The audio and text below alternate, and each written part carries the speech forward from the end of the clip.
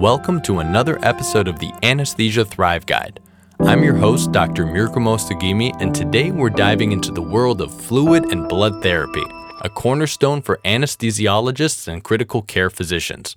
Join me as we explore the nuances of crystalloids, colloids, and blood products, and their specific indications.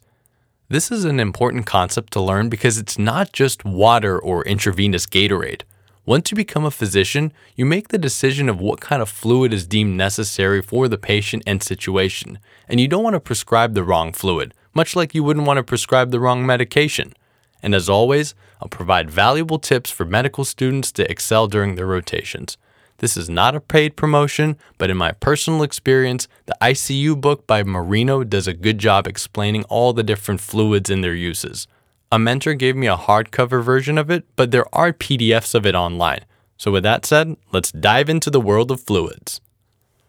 Let's begin with the crystalloids, the primary choice of resuscitation and maintenance of intravascular volume. Isotonic crystalloids such as normal saline, which is 0.9% sodium chloride, and lactated ringers are commonly used.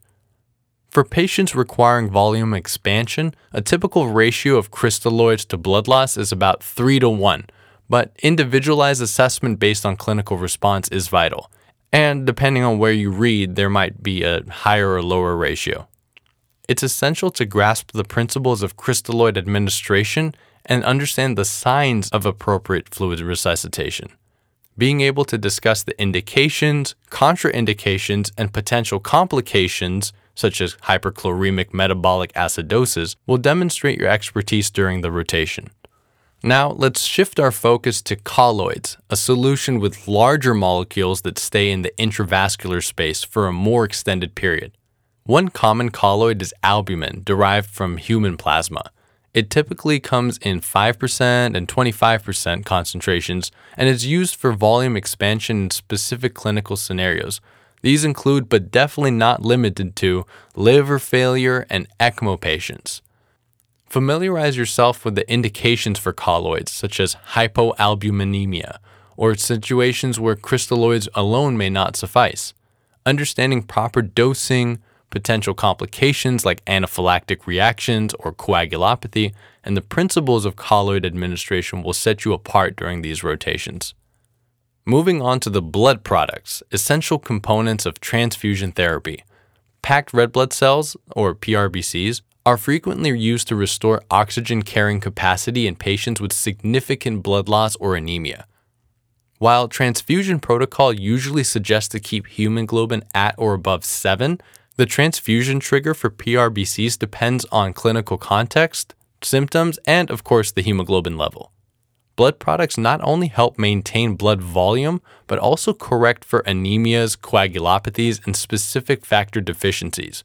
But remember, when you give blood products, there are unique risks from crystalloids or colloids.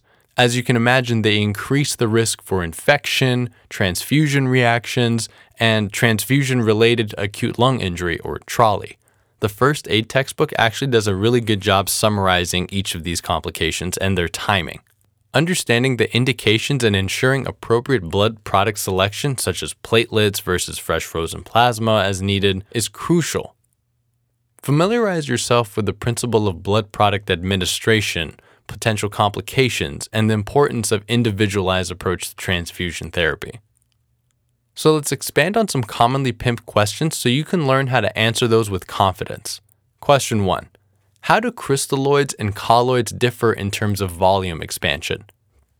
Remember, crystalloids distribute throughout the extracellular space, while colloids primarily remain in the intravascular space. This question is basically asking you about the principles of osmosis. Question number 2. Why can't you transfuse PRBCs with lactated ringers? Remember that PRBCs are packed with citrate to keep them from coagulating in the bag. If you mix it with lactated ringers, which contains calcium, you run the risk of creating a precipitate and a clot, which isn't good. As we conclude this episode on fluid and blood therapy, remember the importance of understanding crystalloids, colloids, blood products, and their indications, ratios for administration, and potential complications. Remember to actively engage in discussions. ask thoughtful questions, and demonstrate your understanding of fluid and blood therapy principles.